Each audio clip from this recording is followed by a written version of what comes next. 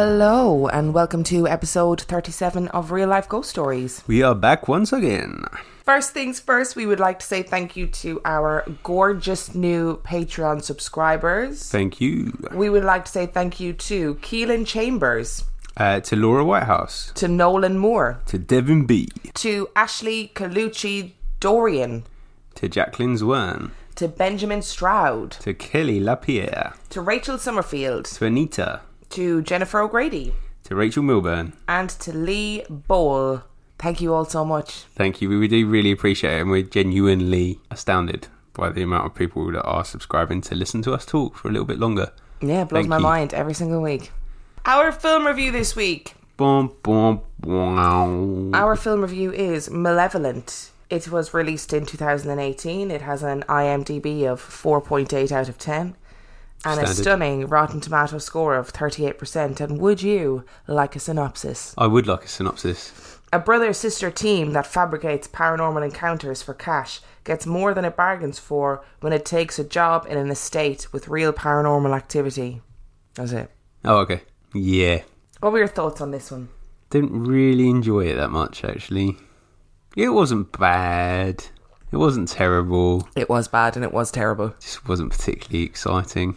It was bad and it was terrible. And it definitely wasn't exciting. Yeah. Just had that unnecessarily gratuitous violence. Yeah, just it wasn't really needed for the story.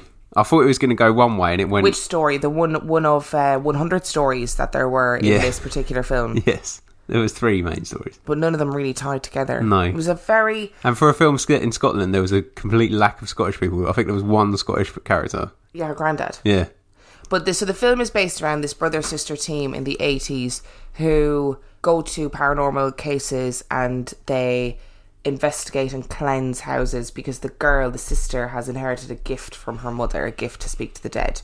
Like, it's all a hoax in order to make money. Now, they go to this estate where these foster girls had been murdered by the son of the woman who fostered them, and he was like a serial killer and blah blah blah and so on and so forth. For a film that was set in the 80s, everything was bizarrely modern. Apart from the disco that they went to right after they'd been to the first family, that was very 80s. There's nothing I hate more than when you have a film that isn't just researched properly, or the kind of basic fundamentals, like when you sit down and you say if you're doing a stage show, when you sit down and you go, okay, we're setting it in the 80s, we're setting it in the 20s, we're setting it whenever. You sit down and you think about what people wore, what their language was, like as in what their colloquialisms of the time was, what their frames of reference culturally are.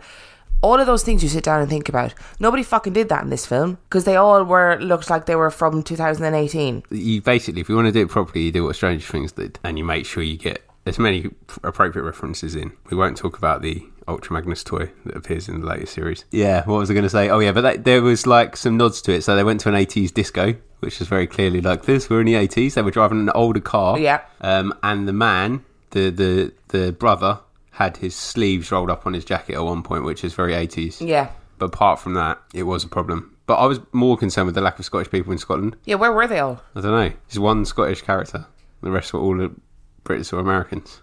Yeah, it was very, very odd. And the story itself wasn't terrible. But like so many of these bad horror films, they tried to do so much with this story and tried to thread in a bazillion other stories that tried to make it all link together, and it didn't.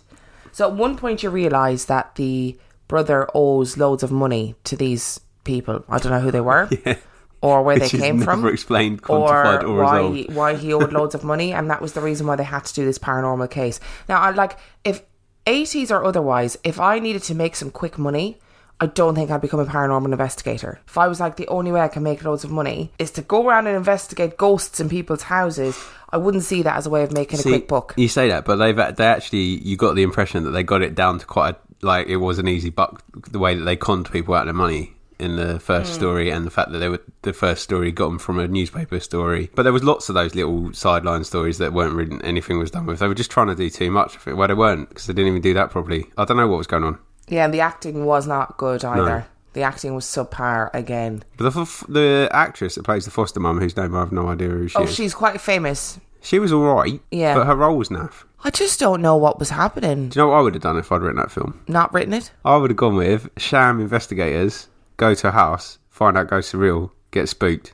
the end. Yeah, but they didn't do that, though, No, did they? but Because that's that what would have they been too should have easy. done. Yeah. Because they had sham investigators, Yeah. they had real ghosts, they had serial killers, they had her having nosebleeds all the time. Yeah, They had that was- it just got really bizarrely violent. Dead And mum rocked then- up a couple of times. But then, when you do, like, gratuitous violence in a film, I think if you're going to do it, which I don't like it, I don't see the point in it, it makes me feel uncomfortable. But when you do it properly. Don't have then dodgy makeup for the wounds then afterwards, because that just takes away from everything. So we also watched a film during the week called Eden Lake, Yeah. which I think was classist Yeah. and was a real look into the British class system. But we're not even going to get into that. But there is a point in the film where I actually couldn't watch anymore because I thought the violence was so well done. Yeah. Like, it was disgusting and it was Yeah. awful. But there was a bit where a kid put a Stanley knife into this man's mouth, and he panics and he just sort of puts the Stanley knife into his mouth and like wriggles it around, like, Yeah. and it Yeah. absolutely killed me. But then to have really dodgy makeup that is really clearly badly done, it just takes away from everything. They could have got the gruesomeness just from doing the sewing of the mouth shut. They didn't need anything else. No, it was just all the extra stuff that just didn't. Didn't make sense. None of it made sense, really. No. There were various points in this film where I went, what the fuck is going on? There were also a couple of points in the scene where someone walked into the scene and it wasn't really explained. Like, there's a couple of times where she's having visions and she sees the ghosts, and then there's another figure that just walks into the scene and it doesn't allude to who it is, and you never find out. Like, when she's in the lecturer's office. Oh, there's somebody trying to get in the door. Yeah, but that person yeah. comes in. Like, you see a man come in, but then that's never alluded to again. And there's other scenes where there's people walking in her peripheral who are not the characters in the scene. But I think it's... You remember in the beginning when her granddad said, her mum used to see people that weren't there. I think it's probably clumsily alluding to Very that. clumsy. Very clumsy. So, what would you give this film out of 5? 1, it's not open house. That's my justification.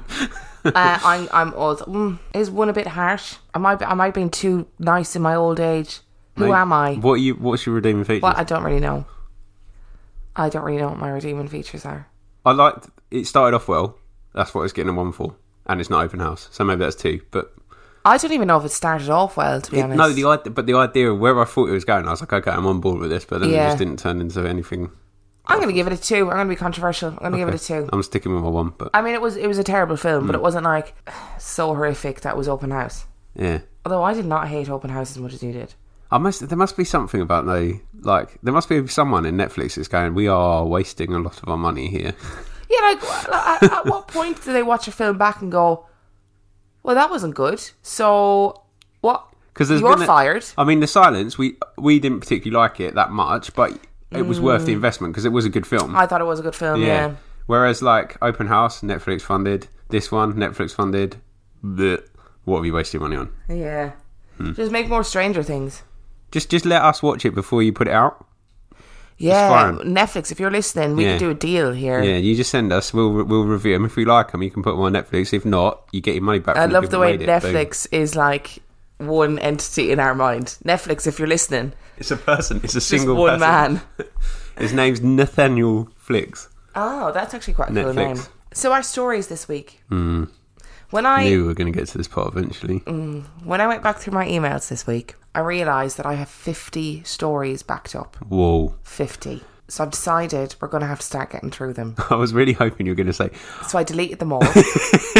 so we're doing something completely different.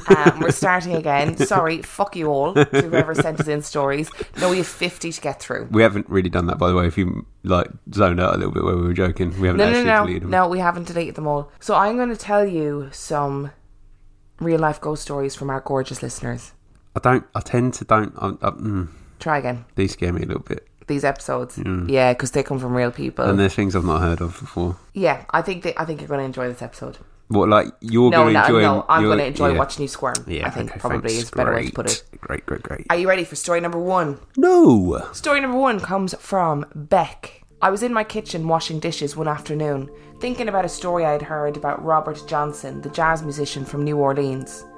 So I turned to my partner, Ryan, who was drying dishes next to me, and said, Would you sell your soul to the devil to get anything or everything you wanted? He turned to look at me with that what the actual fuck look on his face. That look that we give each other about 200 times a day. Yes, that look. Mind you, he absolutely hates anything scary or supernatural. He even hid his face in an episode of Pretty Little Liars that I was watching one day. Love this guy. Him and Dan are like clearly kindred spirits. He knew by the look on my face that I was actually looking for a reply, so he rolled his eyes and said, "Not a chance, fuck that." I laughed and asked him why not, and he just shook his head. After a minute of two of silence, I said, "Well, I would." He looked at me confused, like he'd already forgotten what we were talking about, and I clarified. I'd sell my soul to the devil to get everything that I wanted. He just laughed and said, "You're crazy," and left it at that. But then that night, I had a nightmare. I dreamt that I had woken up in my bed and Ryan was sleeping next to me. It was dark and my eyes took a moment to adjust as I sat up in bed. Turning to look at my bedroom doorway, I jumped and instantly felt terrified. There was a 7-foot human-shaped figure made of black smoke standing right in the doorway staring at me. There were only two sections of this thing that weren't made of smoke. Its long, sharp fingernails and its long, sharp teeth, which were now visible as it smiled at me. Without speaking, I suddenly knew what it wanted. It was there to make the deal for my soul that I had said aloud earlier that day. I was frozen with fear. It started to raise its hand slowly and pointed its long finger directly at Ryan, and I knew the price was Ryan. I looked at Ryan in a panic and wrapped my arms around his still fast asleep head and screamed no in my head. "You can't have him." When I turned back to face the doorway, the evil thing was no longer there. It was now leaning directly over my edge of the bed, its face and horrible sharp teeth inches from mine. It was angry. I was frozen as it pushed down on my chest with its fingertips, forcing me into the bed and inching its face in closer to mine. My eyes sprung open. I was awake. The black figure was gone, but I was completely paralysed in my bed, still feeling the immense pressure on my chest where it had been pushing down on me. I started to panic. My heart was beating like crazy and I couldn't breathe. I was stuck there for what felt like ages when I finally was able to move. I sat up, covered in sweat, clutching my chest and breathing quickly. I've never had a nightmare or even a dream where I was in my own bed like that before, nor have I ever experienced sleep paralysis. I'm not sure what to make of it, but it was petrifying. When I finally got back to sleep, I had a second nightmare where I had a stick lodged in the top of my head and slowly had to pull it out. When I got up, I swear I could still feel it for an hour afterwards. Ooh. I have to ask a question. Yes. If you did that and the devil came and pointed at me as the payment, you'd be like, "Yeah, right." I probably wouldn't wake up. You know me. I sleep through everything. What did I sleep through this morning? I slept through a car alarm outside the window. Bim's crying. I slept through Bim. Well, you kind of heard that, didn't you? Bim crying at the bedroom door. Slept through everything. So if the devil came to take your soul and I was meant to go into some sort of battle, I just wouldn't be arsed, to be honest. I'd be like, have him, yeah. Bye, Dan. No, but in all seriousness, what are your thoughts on this story? I don't know. Speak it, see what happens. That's not an encouragement, by the way. That was a reflection on that story. So you're speaking it into existence again. Yeah. But I just think, right, for me, whatever you believe, there's not a payoff for this. What do you mean? Well, like making a pact with the devil. There's no payoff for it. Because if he's not real, you don't get anything anyway. So what's the point? Yeah. And if he is real, you're essentially putting yourself into eternity of slavery. Yeah, but for somebody like that jazz musician in New Orleans, because he made the deal with Crossroads, didn't he? Yeah. That was that guy. And then he died young, though. Robert Johnson. And then that's it. Like, there are some people in the world who are absolutely desperate for fame and fortune in while they're alive. Like, that is... Like, to be able to do those things, I mean, it probably does seem tempting, especially if you think, well, the devil's probably not real anyway, so I'm just going to risk it. I don't believe in all that kind of stuff, but I think it's really weird that she made that pact with the devil, or, you know, said it out loud, not made that pact with the devil, and then that night had sleep paralysis for the first and only time, and it was really specifically about this 7-foot creature smiling with big sharp teeth.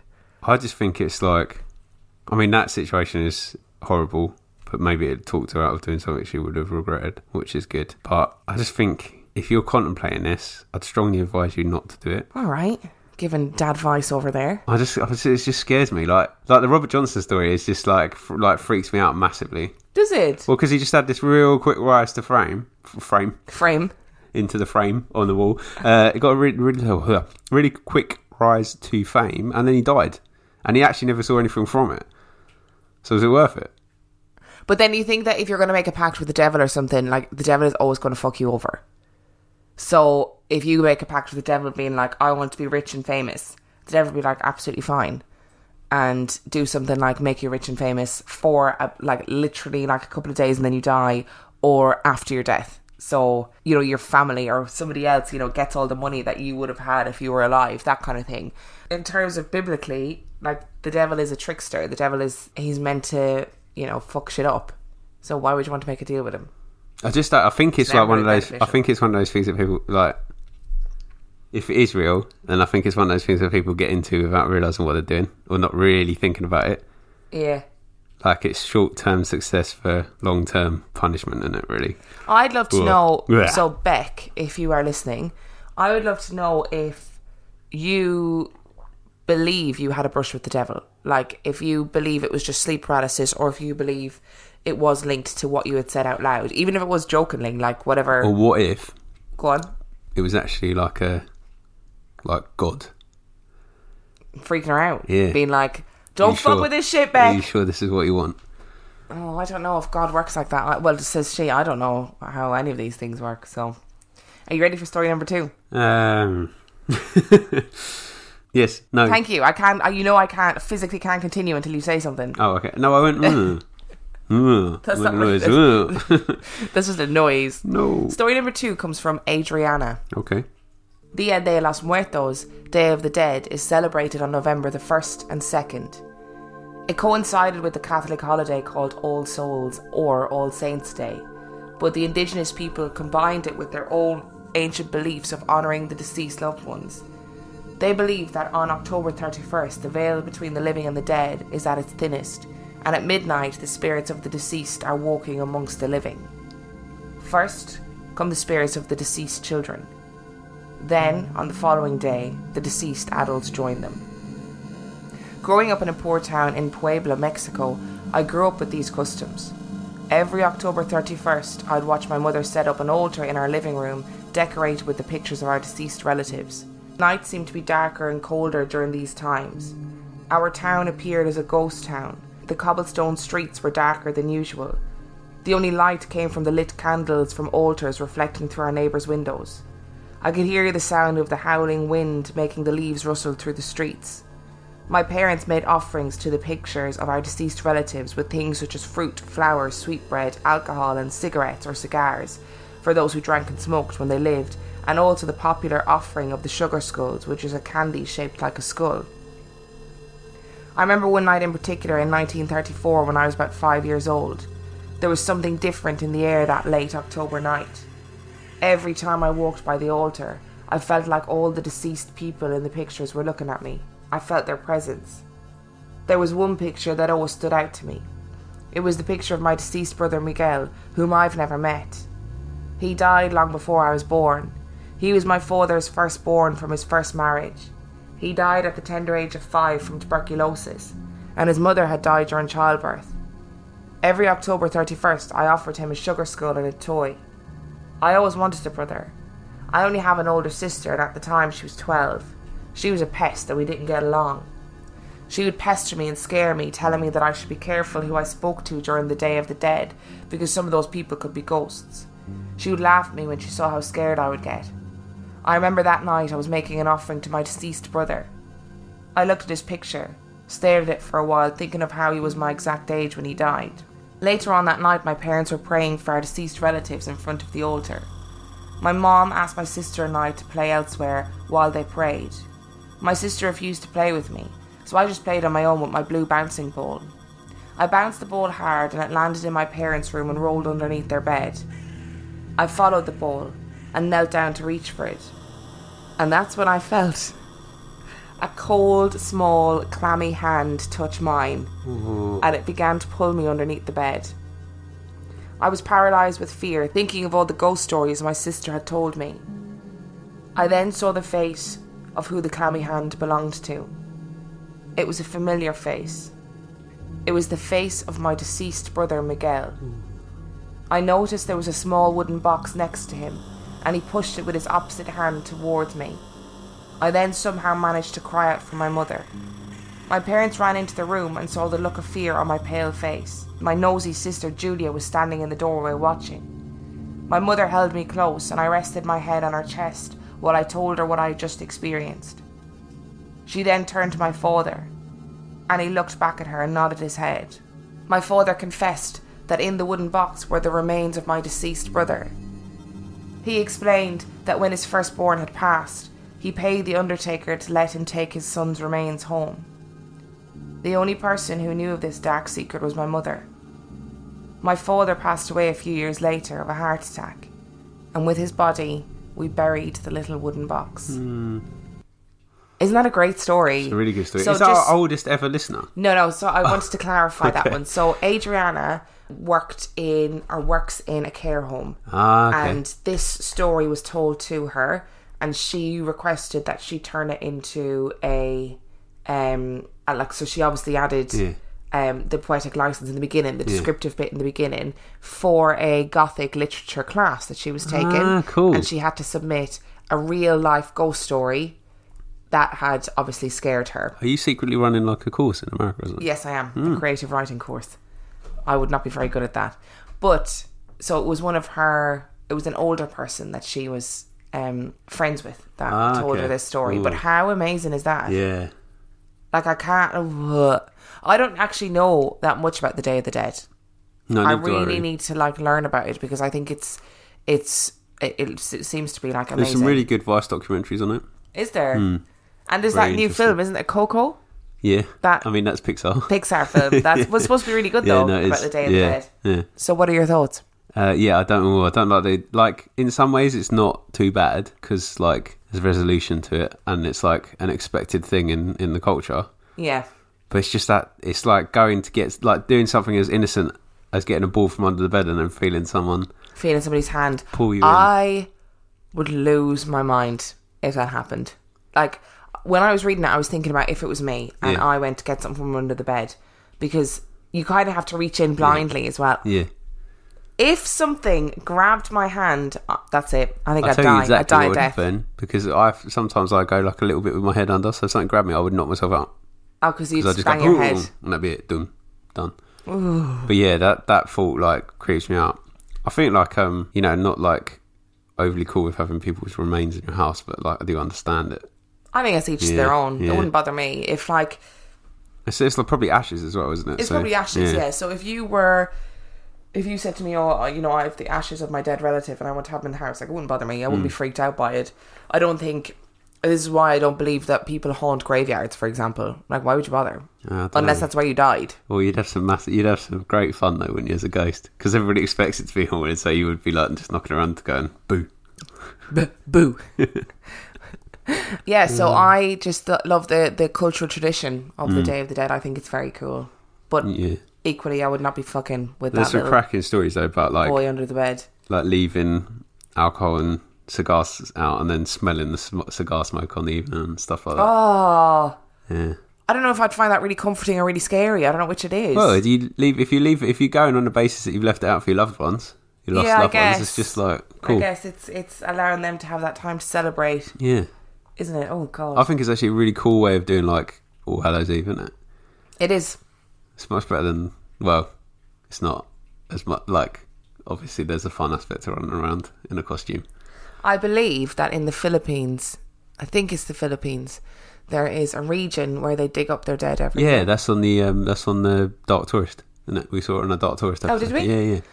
I'd love to know then where that idea comes from that dead people stay with their remains. Do you know what I mean? So there's so many stories about if you disturb the remains of a dead person, then they come back to haunt you and shit.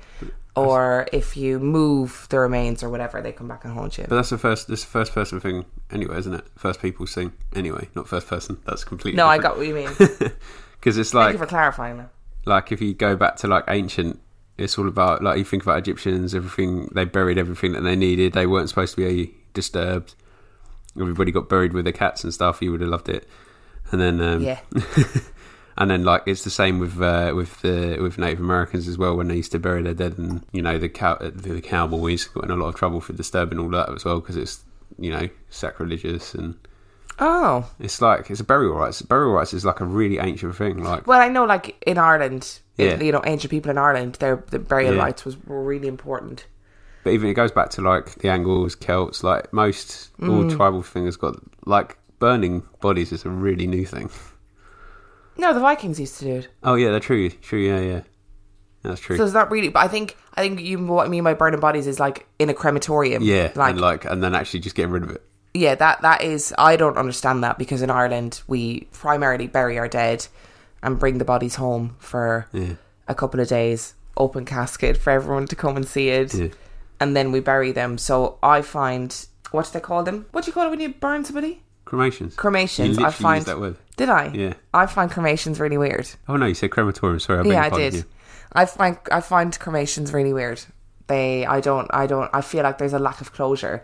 But then it just depends on what your cultural tradition is. But I find deaf culture really fascinating, actually. Oh, I love it.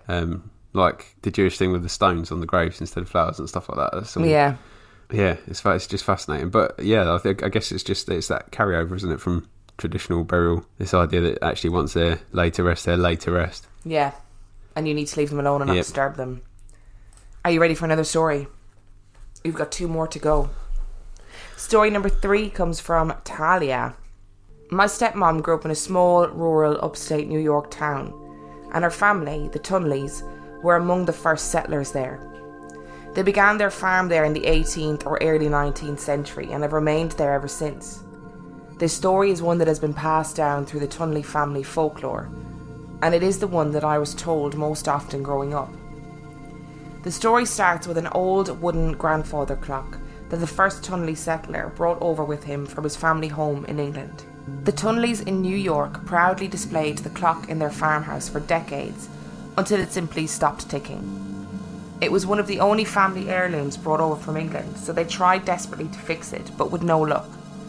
According to the legend, all the gears in the clock were in perfect working order, and a tinker could think of no explanation for why it would not tick after attempting to repair it. The clock sat broken in a corner for many years until the family's patriarch, Joseph Tunley Sr., was lying on his deathbed. The clock suddenly started to tick again in the middle of the night, while Joseph Sr. got progressively sicker throughout the following day. At the time of his death, the clock stopped ticking again, and its hands remained frozen in the position they were in at the time of his death, marking the exact time in which he passed. The clock stayed silent and frozen in this position until one day the daughter of Joseph Sr. was in the house alone, and she heard the distinct ticking of the clock. Shortly after the ticking started, she found out that her son Charles had just fallen from a tree in the yard and cracked his skull. He was brought inside to his bed, and the clock kept ticking until the moment that he died. When Charles died, the clock immediately stopped ticking and the hands were once again frozen in place at the hour of his death. The Tunleys kept the clock in their farmhouse for many generations. Everyone in the family maintains that the clock would start ticking whenever a Tunley family member was about to die, and always froze at the moment of death without fail. At some point, the family pawned the clock because they believed it was cursed. They aren't sure who owns it now, or even if it still exists, and they have no idea whether or not it has ever started ticking again since they sold it. Oof. That's interesting, isn't it? Yeah. And this Talia, who sent me this story, also sent me an article, a newspaper article, about this about this particular clock. Ah. And during the week, Tasha messaged us about, she was listening to the Lighthouse episode where the clock stopped when all the men died. And she messaged me and she was like, it's a really common thing. Yeah. So it happened to her great uncle, I think, and his family, that the clock stopped whenever there was a death in their family. Yeah. What do you think of it? I think I've heard of clocks stopping, but not starting and then stopping again continuously. It doesn't sound like it's a curse thing to me. It just sounds like it's a warning, but I don't think I'd want that in my house anyway. Kind of like a banshee type thing. You'd just be on edge all the time. You'd be like, is that ticking? No, I don't know if you would. I think you just accept it as a part of life. And then it reminds me of the Weasleys clock in Harry Potter. You know Oh, the it way lets them that know where everybody is. yeah, and then there's the one of the hands is mortal, or one of the things is mortal peril. Yeah. And when Voldemort comes back, all of the family are on mortal peril. That's what it reminds me of. Yeah. Doesn't mean they're all going to die, though. No, it doesn't mean they're all going to Whereas die, if but that I clock think it's starts fascinating. ticking, you're just like, oh, who's going to die this time? How does that happen? Is it a curse? That's enchantment. By who, though? Cinderella. By Cinderella. That was not what I expected you to say.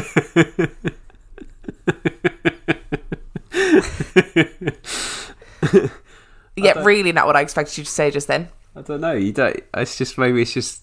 I don't know. Maybe you can project energy onto it. I don't know. So it's an odd one, isn't it? Yeah. It's not really. I wouldn't call it a curse because then that would suggest that the clock is in charge of the life of the people. Well, it doesn't sound like it is. No, It doesn't sound like it is at all. It's just a herald of Yeah, death. It's yeah. like, brace yourselves. Yeah, but I don't think I'd want it in a house. I don't think it would bother me. It would me. Well, I sort of feel like I'm not. I know you're not frightened of death, and I'm not frightened of death either.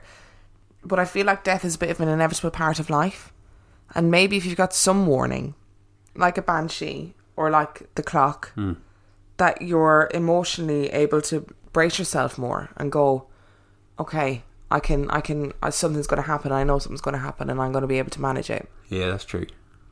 That's true. I don't know. It just seems so tied in with like the life of the family, doesn't it? Yeah. I can see why they got rid of it. I can understand that. See, I really can't. Not that I don't think that they should keep it as a prize of place and sit worshipping it and staring at it, waiting for it to start ticking and then panicking and running around and bumping into each other. But I wouldn't get rid of it. I would keep it. Maybe I'd keep it in the loft. Maybe I'd keep it somewhere where you couldn't hear it if it started ticking. So that maybe if that really bothered you, you wouldn't have that pressure of waiting for it to start or waiting for it to stop. Maybe it was cursed. And actually, had they have kept it, it would have fulfilled its curse. Which it would have driven the whole family crazy to the point where someone just burnt the house down with them all in it. And then the clock would have started and stopped. That got very dark very quickly. Again, not where I expected you to go. Okay. But maybe that was it. Better than Cinderella? Yeah, slightly better than Cinderella. Story number 4. Last one.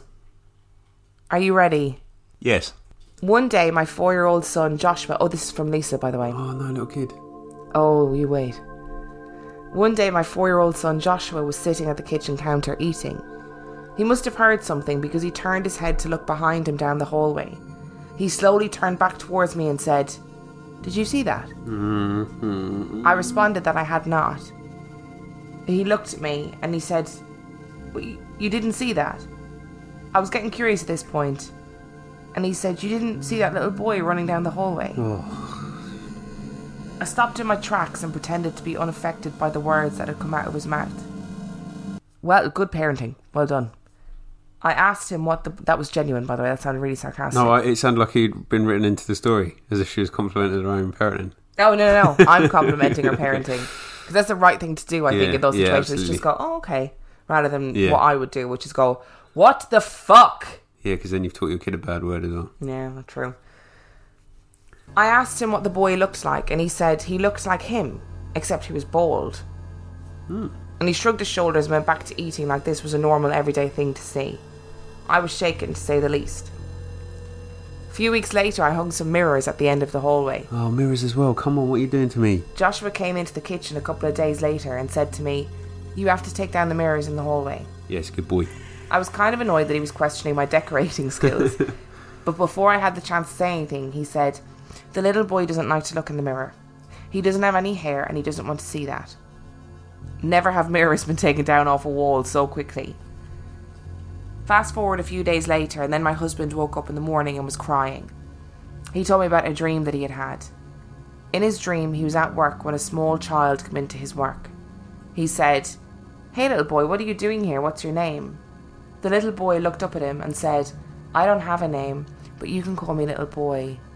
"I like that, but don't you know who I am?" My husband replied that he did not. The boy said, "I'm your son. I was sick, but now I'm better. I come to your house sometimes to check on you and see if you are all right." My husband said the dream was so real and so vivid. I've never seen him that emotional from a dream. I've seen the little boy a couple of times. The first time I woke up in the middle of the night and saw who I thought was Joshua standing next to the bed, I put my hand out to pull him into the bed with me, except my hand went right through him. I didn't quite know what to do, but told myself I was dreaming. I rolled over and felt a cold chill go through my body. That's when I knew it wasn't a dream. And that was my first sighting of the little boy. The next time I saw him was in my bedroom closet. I turned off the light and closed the door to the walk-in closet.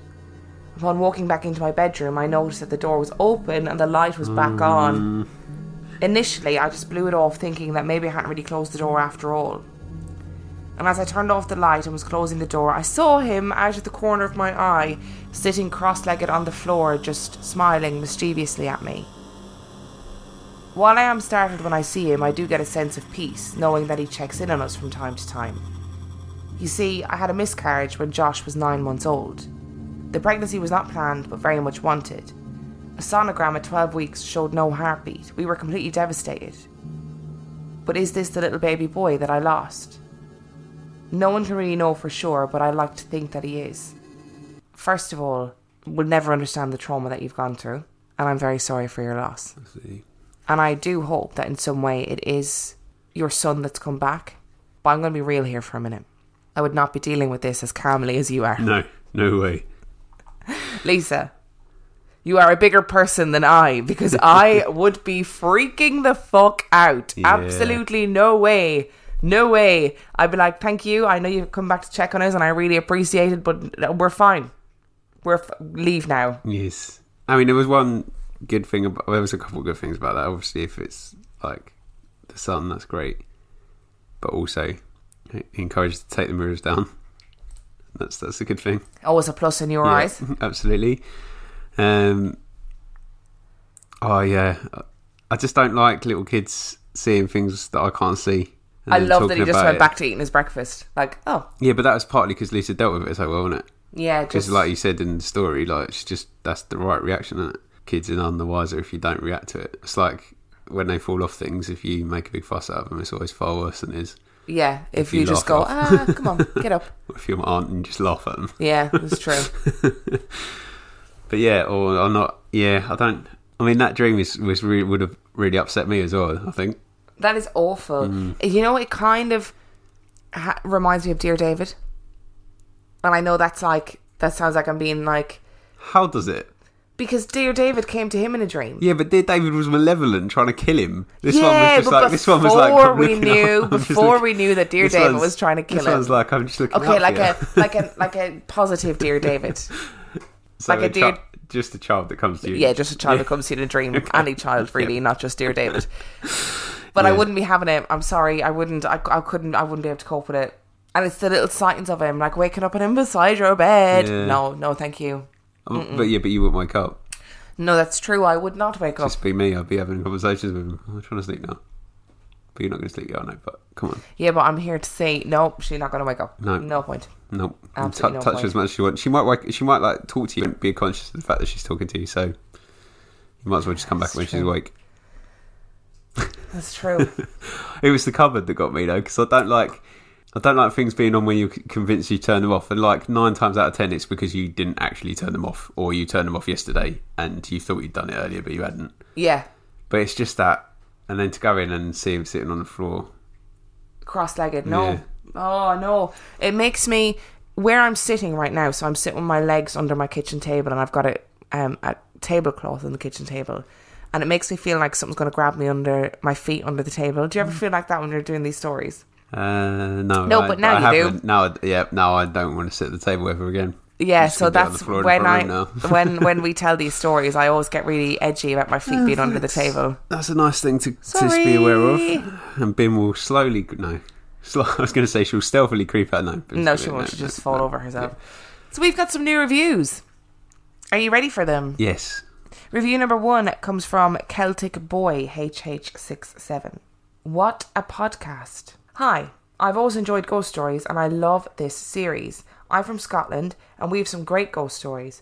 I like one called The Death Boggle of the Crossroads. Very weird subject and would love to hear you cover it.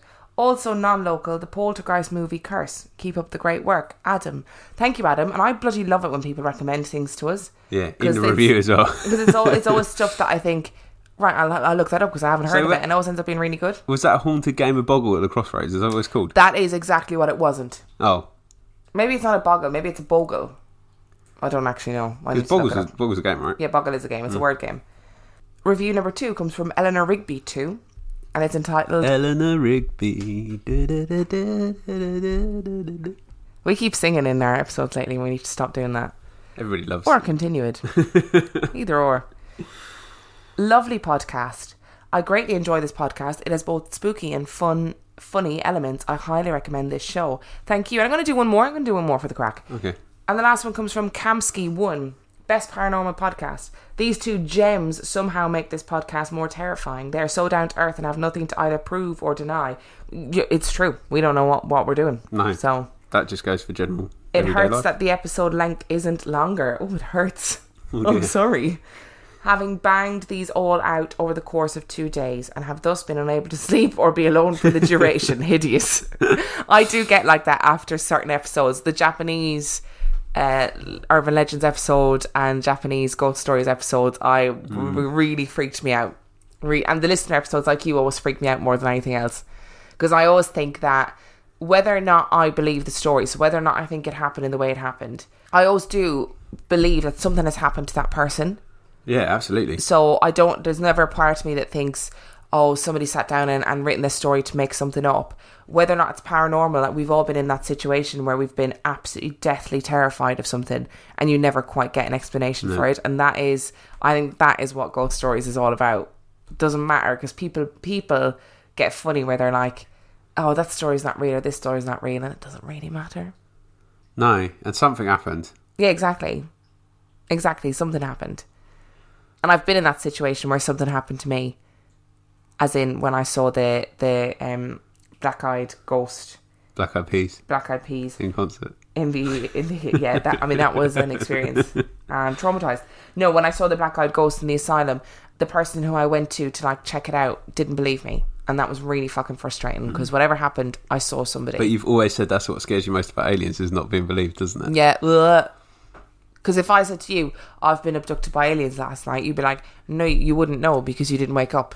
That's what you'd think. You'd be like, don't be ridiculous because you don't wake up. To be fair, that would be my first thought. But having known how petrified you are of them, I think if you told me. And I also believe everything you say, even when you're on the wind-up 99% of the time. Yeah, it's true. So I'm not the person that you should be worrying about not believing you. That is very true. And if you enjoyed this week's episode and you want to hear more paranormal Would You Rather, you want to hear more true crime, ghost stories, might hear a new 50p movie club episode. You might hear some new 50p movie club, maybe. Some stories about Irish myth and legend. You want to hear all that? Go and sign up to our Patreon at patreon.com/real life ghost stories, where for $5 a month you get access to all of that, all of our back catalogue. That hand action was amazing. I wish you could have seen it. I wish you could have seen it. And for $2 a month you get access to our 50p movie club back catalogue, and also our newest episode of Tales of the High Kings, which are mini episodes about Irish lore and legends told by me, obviously. And if you want to come and talk to us, you can come and talk to us on Instagram at Real Life Ghost Stories Podcast. Boom. Or on Dan's Instagram at 50p Movie Club. And we're kind of very, very active on Instagram. But if you really want to get in contact with other members of this paranormal community, the best thing to do is to go and like our Facebook page, Real Life Ghost Stories Podcast, and join our super secret Facebook group, which is RLGS Supergroup, where you need to answer a question to be allowed access. And the question is, who presents the podcast? And that is Emma and Dan. That's us. Hello. And Tiny Booms. And Tiny Bim. And also we are on Twitter at Real Ghost Pod. And that's about it, isn't it? It is. That's all our socials. Yeah. And if you are listening to this and you've actually made it this far and people listen to the end of the episodes, which I highly doubt that they actually do, please go and leave us a review. Yes. Because I love it. I love it when I love reading reviews. Some of them are hilarious. We should slot a story into the next episode at this point, just so that those who have listened to the end get an extra bit. Yeah, and you'd be like, haha, or give them some really juicy gossip about our lives, of which there is none. No. We'd have to make something up. And on that note, we shall see you next week. Bon voyage.